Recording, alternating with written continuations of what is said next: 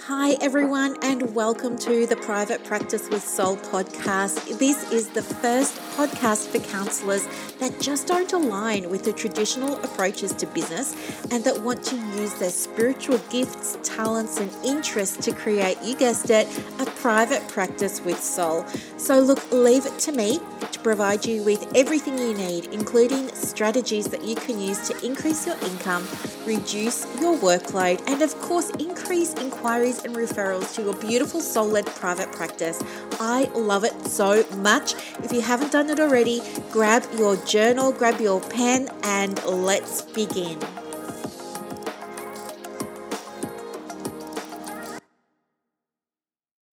Hi everyone, how are you? Good afternoon, happy Sunday. Hey, are you loving the new intro?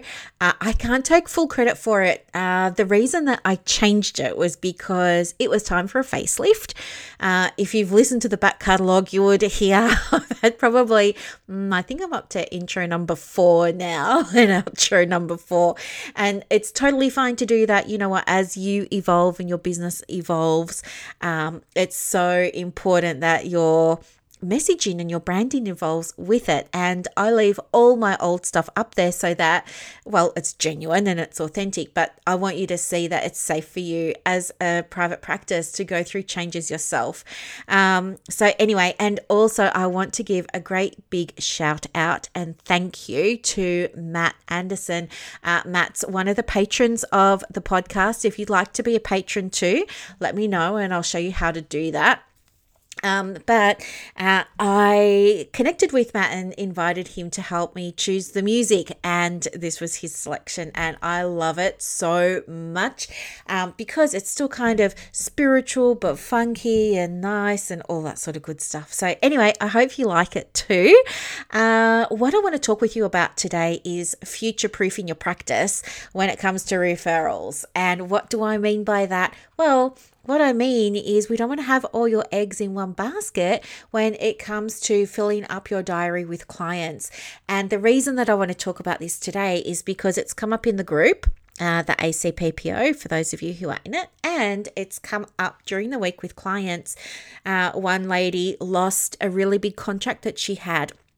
And now this is really, really, really affecting her business. And so she's just hired me to be her coach so that we can, quickly put something together so that we can kind of save the business financially and keep her afloat. So, this is a big thing. And guess what? It happened to me too. So, my background working as a psychologist, my whole income pretty much, let's say 90% of it, 80 to 90% of my income at that time was through Medicare rebates, bulk billing clients.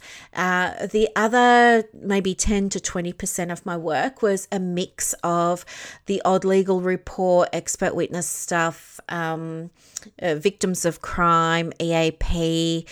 What else was work cover or work safe, insurance work, stuff like that. But the bulk of my work was Medicare. And so when I changed my practice model and I went to fee for service, which meant that clients were now required to pay the full amount so that they could get a rebate, the whole business nearly collapsed because my main referrers had been referring to me because I bulk billed, like I didn't charge people out of pocket. And so I was still marketing to those people, expecting that they were going to send me fee-paying clients. It didn't happen. In fact, the opposite happened and I was bullied. I think I've mentioned before, like I've still got 2 faxes from 2 separate doctors that were calling me horrible, horrible things because all of a sudden I wanted to charge $15. So, yeah. Anyway, the business nearly folded and it happened very, very quickly because all of a sudden I was no longer receiving referrals from these great big bulk billing clinics in my area anymore. So most of my referrals had come from 2 or 3 like super clinics, big bulk billing clinics that had like 20 doctors in and stuff like that. They would always send me referrals. And yeah, so that all changed and it happened very dramatically. It was a big panic, all of this sort of stuff for me anyway. Anyway, and the practice went through all this change and I didn't handle it well because I had no business acumen at the time. I didn't have a coach. I didn't have anyone helping me with the private practice. I wasn't in any groups. Like I was just flying by the seat of my pants and I messed it up royally and I don't want that to happen to you. So I want you to learn from my mistakes and I want you to be able to set your business up so you never have to worry about that happening to you. Like if I can save one practice from the nightmare I went through, it's worth it and I've done my job. So what does proofing your private practice look like? It means introducing multiple referral sources, multiple revenue sources for your practice. And the way that you do that is by not having a reliance on one. Now, I know there are people that are going to be saying, oh, well, how much is too much and what should I be aiming for? They're never going to be equal. You might have 3 referral streams or you might have 5 income streams. They're never all going to be equal, but each one, you should be able to lose one of them and still have a viable private practice. So that's what I want you to have a look at. Have a look, like get your pen and paper ready, of course, if you haven't already. But the notes for yourself today, take a look. So use Halaxy, use Power Diary, use Splos, whatever you're using. I want you to go in there and have a look, run a report for where all your referrals are coming from.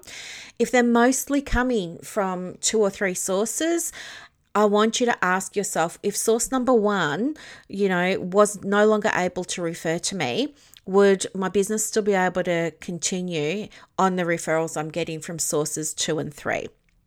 If not, don't panic. It's good because at least you've identified it now and it means that we can start to put foundations in place for you now that are going to make you really, really nice and secure.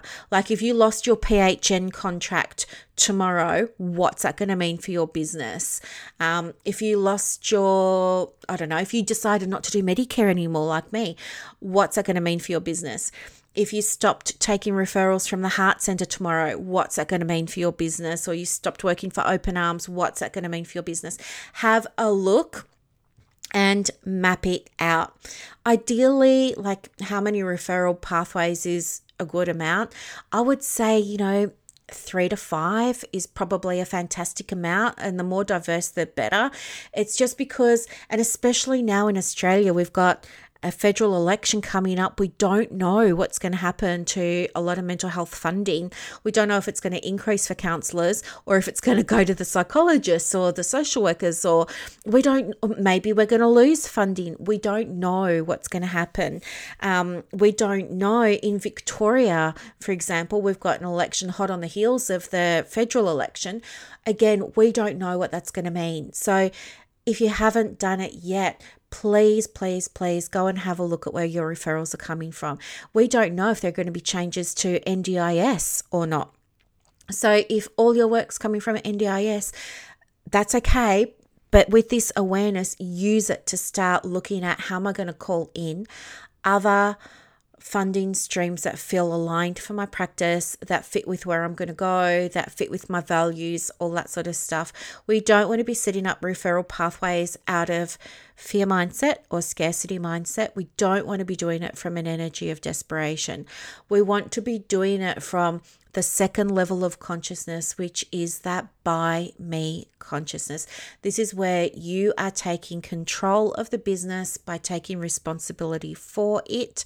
You're putting yourself in the driver's seat. Go back to your values, go back to your big vision and ask yourself, if I got to create one extra referral pathway for the business this week that aligned with my big vision for the practice and aligned with my values, what would it be and how would I be going about that? Okay. And yeah, that's your second step. Create that strategy that you can use, that you can implement, by Friday or at the latest by Friday next week, to start making this a reality for you. Because once you have it in place and you start to see that it's working, it's going to take pressure off you. And it's so responsible for you to do. And when you do actions like this, when you take actions like this, you are becoming a conscious private practice owner, because you're thinking ahead, you're anticipating what may change in the future, and you're setting your practice up to be ready for that and to zig to the zag of what might happen in the future. Okay. Now, if you want more help with this, of course, I'm happy to give you some guidance and support you through it. You can reach out to me in the groups. So we have 2 on Facebook, the Australian Counsellors in Private Practice Online and Counsellors Connect Australia. The other way that you can get in touch with me, of course, is through Instagram, and my handle there is @theprivatepracticecoach. You can follow me there, send me a DM, and I will absolutely help you with this. So it doesn't matter how big your practice is or how long you've had your practice for. Every practice benefits from future proofing. Okay. And I want that for you because, of course, I want you to be super duper successful with your business. So I hope that this was a really helpful episode. I know it's a short one, but it's still it could be the difference between a successful private practice and one that's going to need sort of crisis intervention, in the future. And we don't want crisis intervention for your business. Okay. So thank you so much for listening. I hope that it was really, really helpful. Have a beautiful Sunday, everyone. And I'll speak to you on Wednesday. Bye. I hope that you loved this episode as much as I loved putting it together for you. To get more resources to help you in your private practice, head over to Instagram.